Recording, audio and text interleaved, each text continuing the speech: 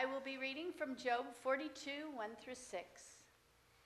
Then Job answered the Lord and said, I know that you can do all things, and that no purpose of yours can be thwarted. Who is this that hides counsel without knowledge?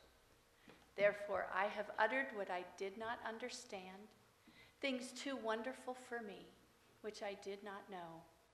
Hear, and I will speak. I will question you, and you make it known to me. I had heard of you by the hearing of the ear, but now my eye sees you. Therefore I despise myself and repent in dust and ashes. This is the word of the Lord. Thanks be to God. You may be seated.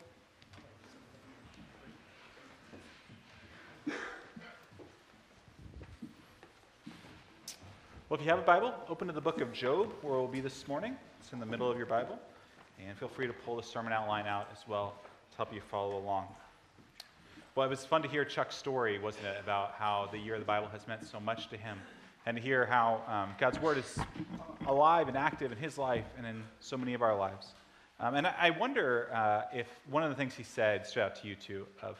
Before this, I tended to just sort of pick out different passages that I thought I knew or that I liked and read those. But reading through the Bible has sort of caused me to look at a lot of parts of the Bible I wouldn't look at otherwise.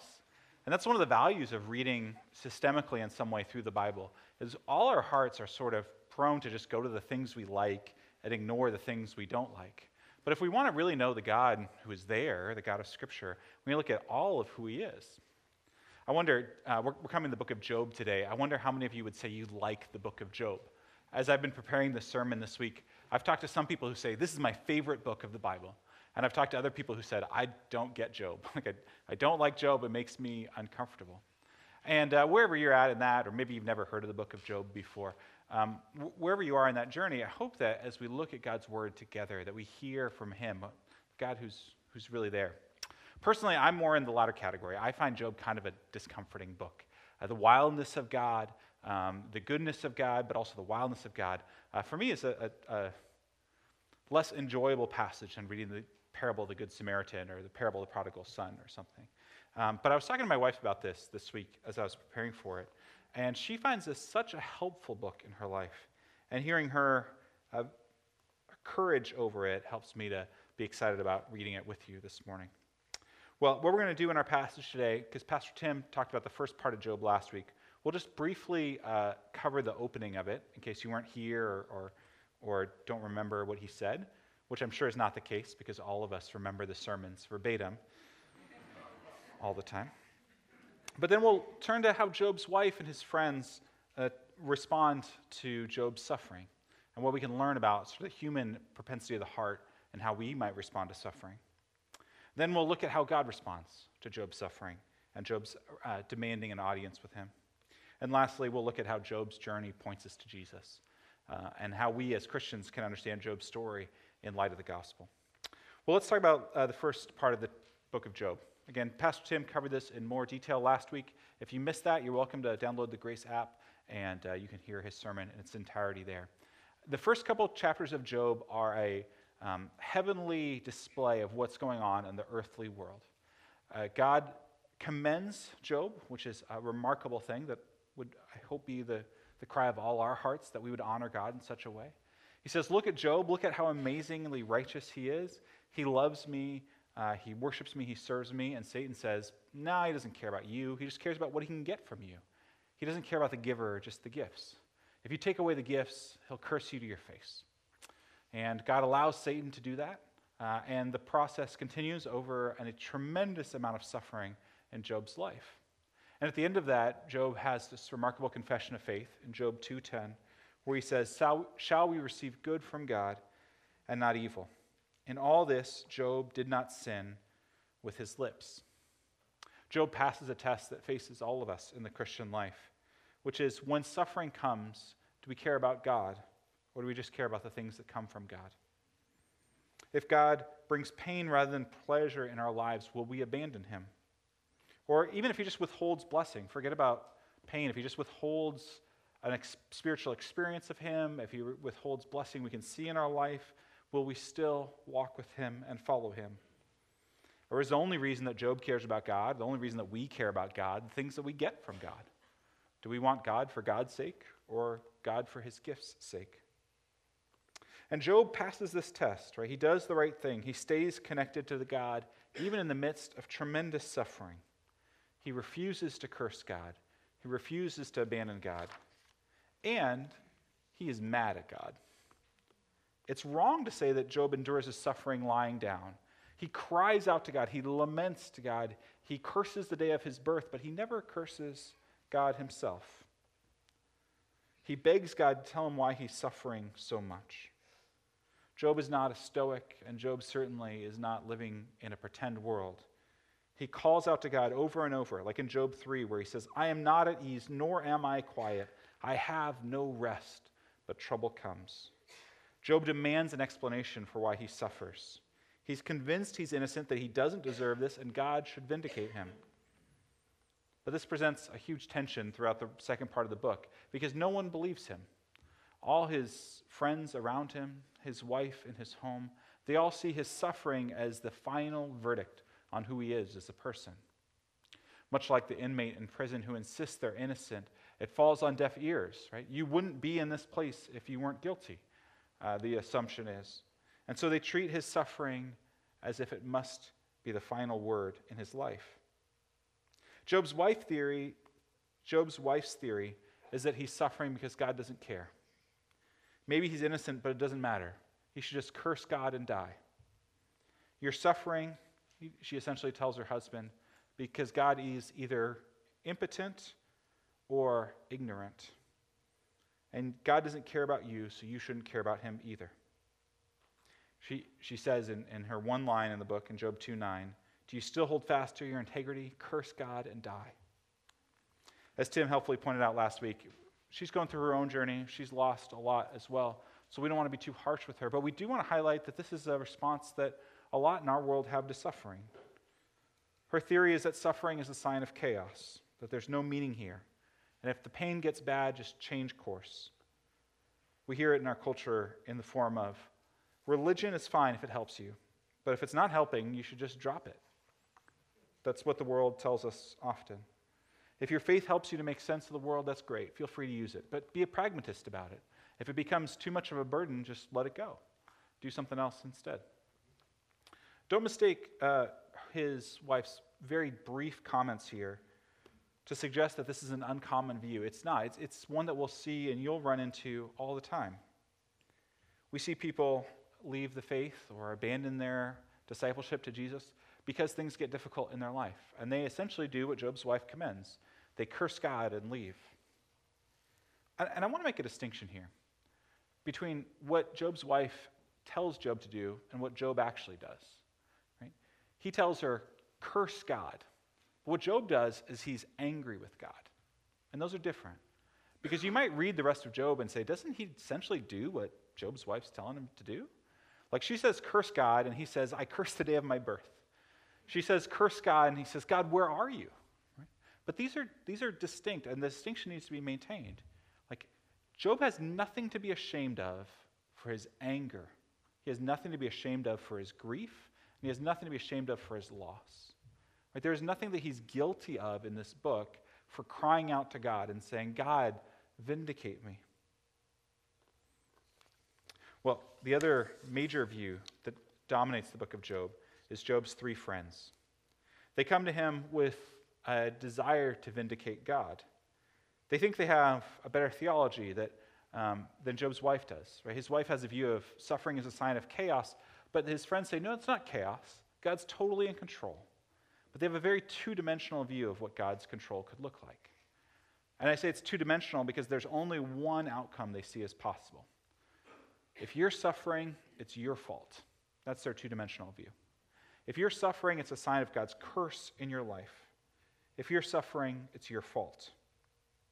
The first of his friends, a man named Eliphaz, he has three friends, Eliphaz, Bildad, and Zophar, which I think are good names for cats, if any of you guys want to name your cats. In Job 4:7, Eliphaz says, remember who that was innocent was ever perished, or where was the upright ever cut off? Essentially, he's saying, righteous people don't suffer, Job. People who are blessed aren't cursed. If you're suffering, you have to be in sin, and you need to repent of it. And when we read parts of the Old Testament, we suspect, well, I don't know, maybe he has a case, right? Deuteronomy 28 and 29 says that when God renews his covenant with Israel, he says if they obey him, they'll be blessed, and if they disobey him, they'll be cursed. We read a lot of stories in the Old Testament where it seems like blessing is a sign of God's care for the righteous, and that cursing is a desire for them to repent. Maybe Job does have something to repent of. Well, the problem with this view is we've read chapters 1 and 2, and we know that's not what's going on with Job. And also, the other problem is that just because something's generally true doesn't mean it's always true. We talked about this a few weeks ago with Hezekiah. Hezekiah does everything right, and yet the Assyrians invade. You guys know this, right? Just because something's generally true doesn't mean it's always true. Is driving sober or driving drunk the safer option? Driving sober, right? Except when it isn't. We all know people who have been sober who have gotten in a car accident, and people who have driven drunk and gotten home just fine sometimes. Just because it's generally true that it's safer to drive sober than drive drunk, it doesn't mean that in every case that will be the safer option.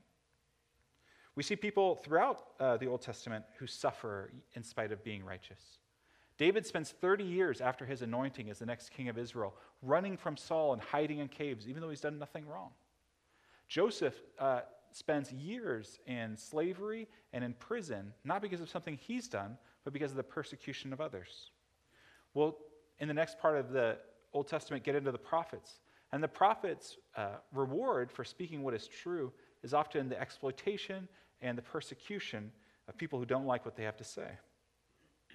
Suffering isn't a sign of persecution. Suffering is not a sign of having done something wrong in all cases.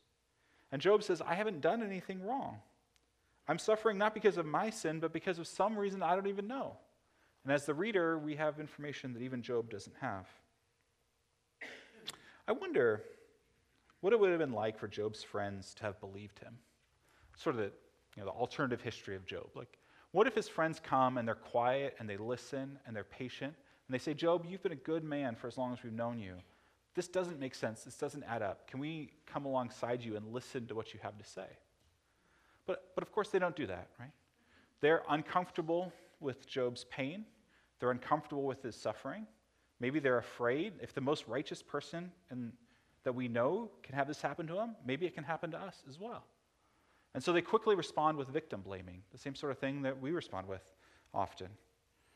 They label someone else's pain and someone else's suffering in order to avoid the uncomfortable feelings that it could happen to them as well.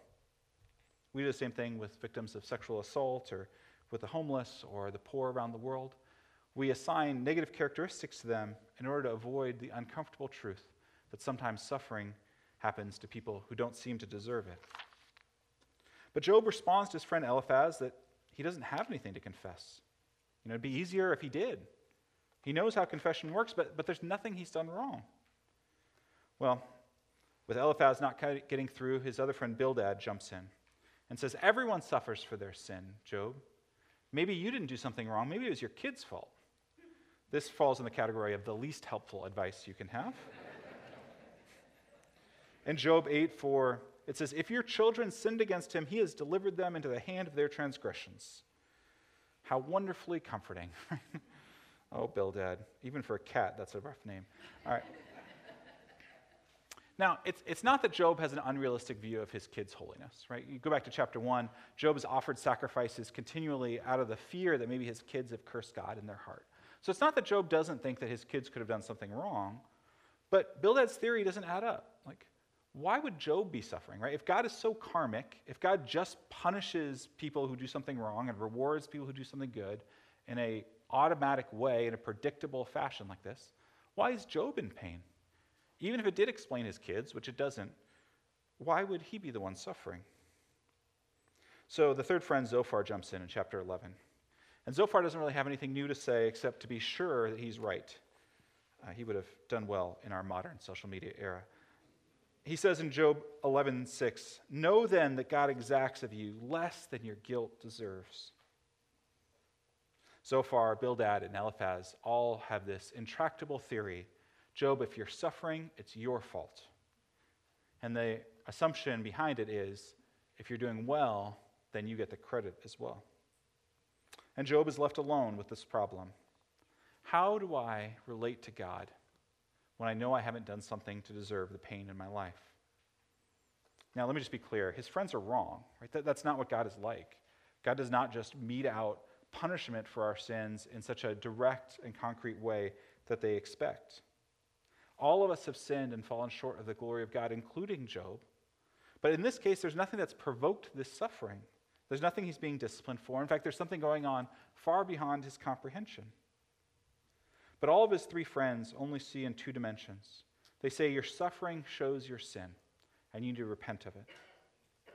Now, I wish I could say, what a ridiculous, archaic belief that no one holds in the world today. But this is one of the chief problems that we're facing theologically in our world now. It's often called the prosperity gospel or the health and wealth gospel. The belief that, as Job's friends believe here, if something bad is in your life, it's your fault. And if you're lacking something good, it's your lack of faith or your lack of holiness. If you go to Barnes & Noble down the street and pick up a book in the Christianity section, especially if it's a book with someone's picture on the cover, it'll probably be teaching some form of this prosperity gospel. Right? If you're lacking fullness or lacking blessing or lacking fruit or whatever metaphor they want to use, it's because you don't have enough faith. And 30 years ago, 40 years ago, it took the form of put your hand on the TV and send in money to the address on the station and you'll be healed. Today it takes maybe a more insidious or more softer form where it's buy our book, come to our conferences, and name and claim God's blessing on your life. But they undergirds the same theology. The idea that our pain is our fault and our blessing is our credit. It's exactly what Job's counselors say, and it's what God directly rebukes at the end of this book. And sadly, it's the main form of mission that American Christianity has exported to the world, especially the global south. Much of the expansion of Christianity, I'm sad to say, in places like Brazil and in southern Africa is a result of this prosperity gospel. It's incredibly popular because it matches our core religious experience as humanity, right? We expect that if we do good things, we'll be rewarded for them. And if we do bad things, we'll be punished for them. So when we read the biblical account of Jesus, the perfect, righteous one who nevertheless was punished for our sins, so that we would not be rewarded for what we've done, but that we would be accepted into his family because of what he's done, it makes the prosperity gospel make no sense at all. Job, as a pointer to what Jesus is like, is the righteous one who insists that he doesn't deserve this either. He pleads for God to intervene, to listen to him, to take up his case like a judge in a court. And in his lament before God, he is faithful. Even though he's wildly discouraged, even suicidal at times, he has nothing to be ashamed of. He is despairing, he's angry, and he's full of faith. Those things don't often seem like categories that fit in with us, but in Job, we see hope for all of us who are in pain and in suffering, who sometimes feel like we're forced to pretend to be happy when we're not, who feel like sometimes we're forced to pretend to have it all together when we don't. In Job, we see a hero of someone who, in the midst of his pain, in the midst of his hurt, in the midst of his anger, clung to God rather than cursed him or turned away from him.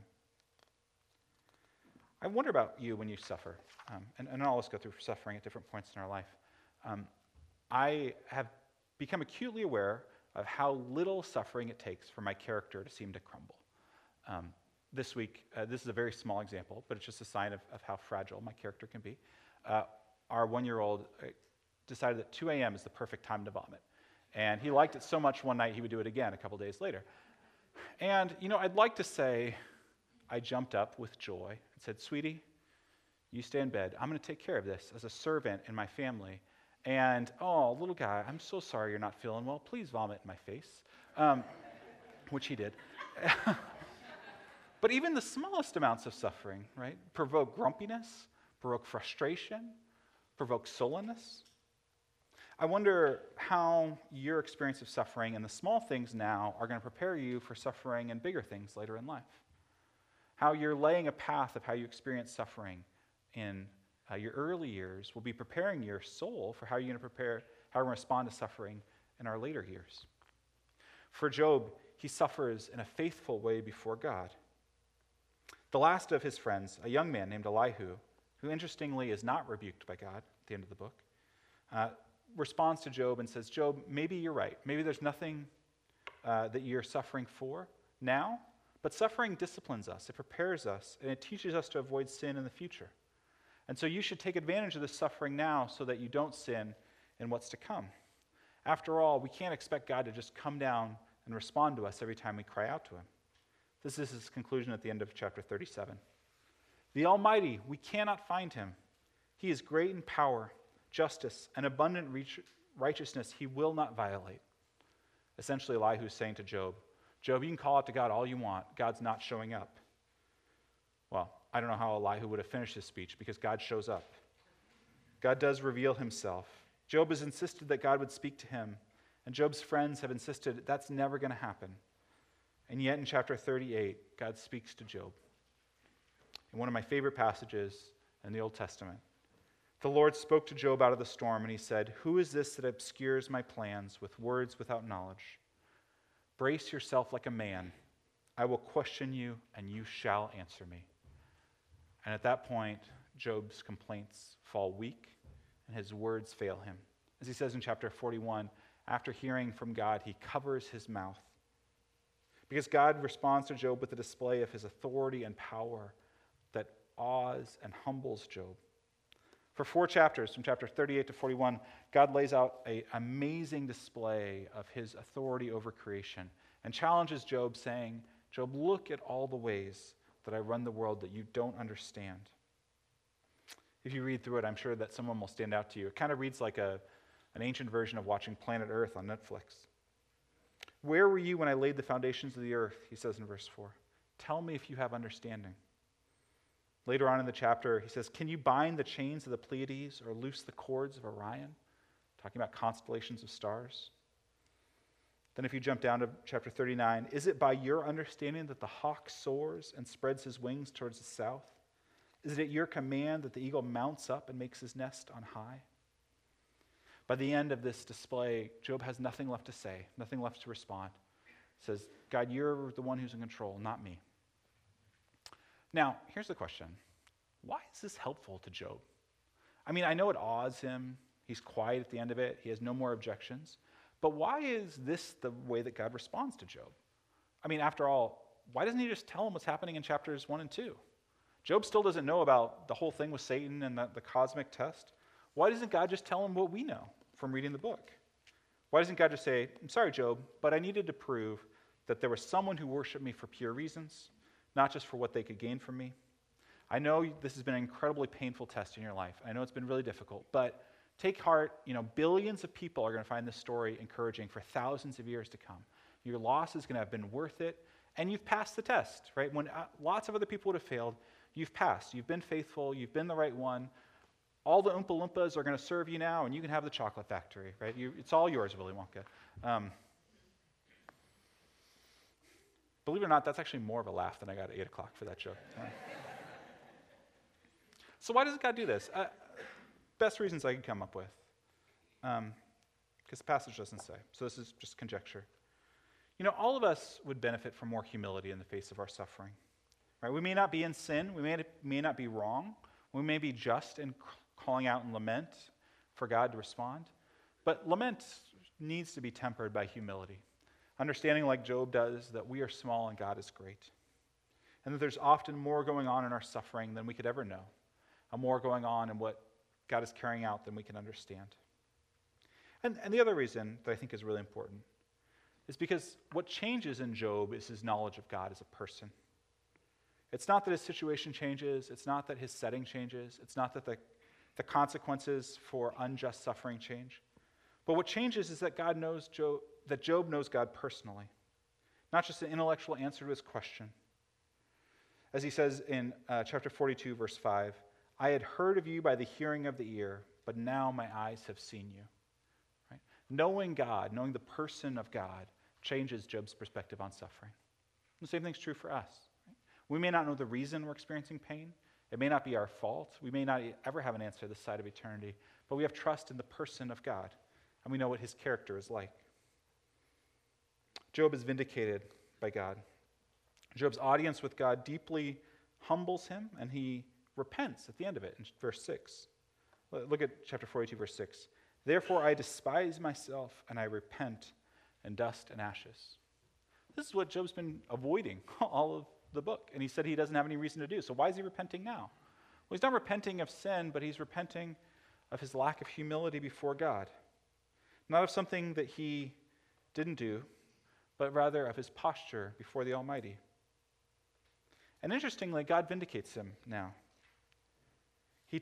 God tells Job's friends that they're the ones who've misrepresented him, not Job. And it's only through Job's prayers that they're healed. And ultimately, Job's restored. It says in verse 10, the Lord restored the fortunes of Job when he had prayed for his friends. And the Lord gave Job twice as much as he had before. Now, of course, this will never make up for the loss of his kids. This will never make up for the pain he experienced. But it does show that Job's been vindicated by God to anyone who would see. That God has brought into Job's life an expression of honor that he can point to that'll help everyone see that it wasn't his fault. So what do we take away from Job as a book? What do you take away from it? I hope that you see in Job a model for how we can all respond to suffering. Someone who, in his desire to cling to God, is willing to bring all of who he is and cry out to God and say, God, I want to be close to you, even if I'm so angry at you. And I hope that you also take away from Job an experience and a hope in the holiness and goodness of God. That even when our suffering doesn't make sense, that there is a reason that God is carrying out beyond what we can understand. But the thing I hope you take away most from Job is how Job points us to Jesus. You know, Job is the righteous person who suffers not for what he's done wrong, but to carry forth the mission of God. But Jesus, of course, is the better Job, the one who never did anything to deserve what happens to him on the cross, and yet suffers for our sin. Job says that he needs an advocate before God, someone who would plead his case, an advocate before God who was God himself, who could make a case before God that he would be saved. Jesus is the better Job, the one who can advocate before God himself. Job is the one who says that he will trust in the hands of God. As he says in chapter 13, though he slay me, I will hope in him. Job's the one who trusts God even when it seems like everything has gone wrong. But Jesus is the better Job, the one who in the Garden of Gethsemane says, take this cup from me, yet not my will, but your will be done. He's the one who at the cross says, into your hands I commit my spirit. As the better Job, he trusts God even to the end. Job is the one who, out of tremendous pain, is vindicated and is brought into a place of wholeness. But Jesus is the better Job, who's brought forth out of the grave and into life everlasting. And in the midst of that vindication, Job is the advocate who intercedes for his friends so that they would be healed.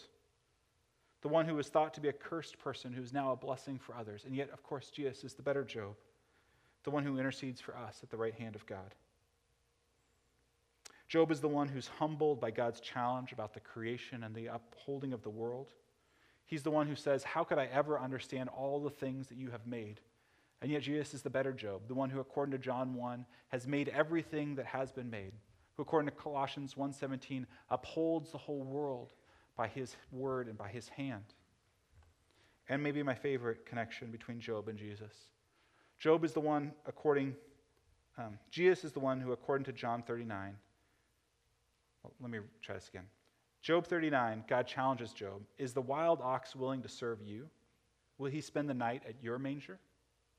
It's a challenge to Job. Job, of course, the animals won't serve you. Of course, they won't spend the night at your manger. And yet Jesus, on the night he was born, even as a baby, has animals standing by his manger.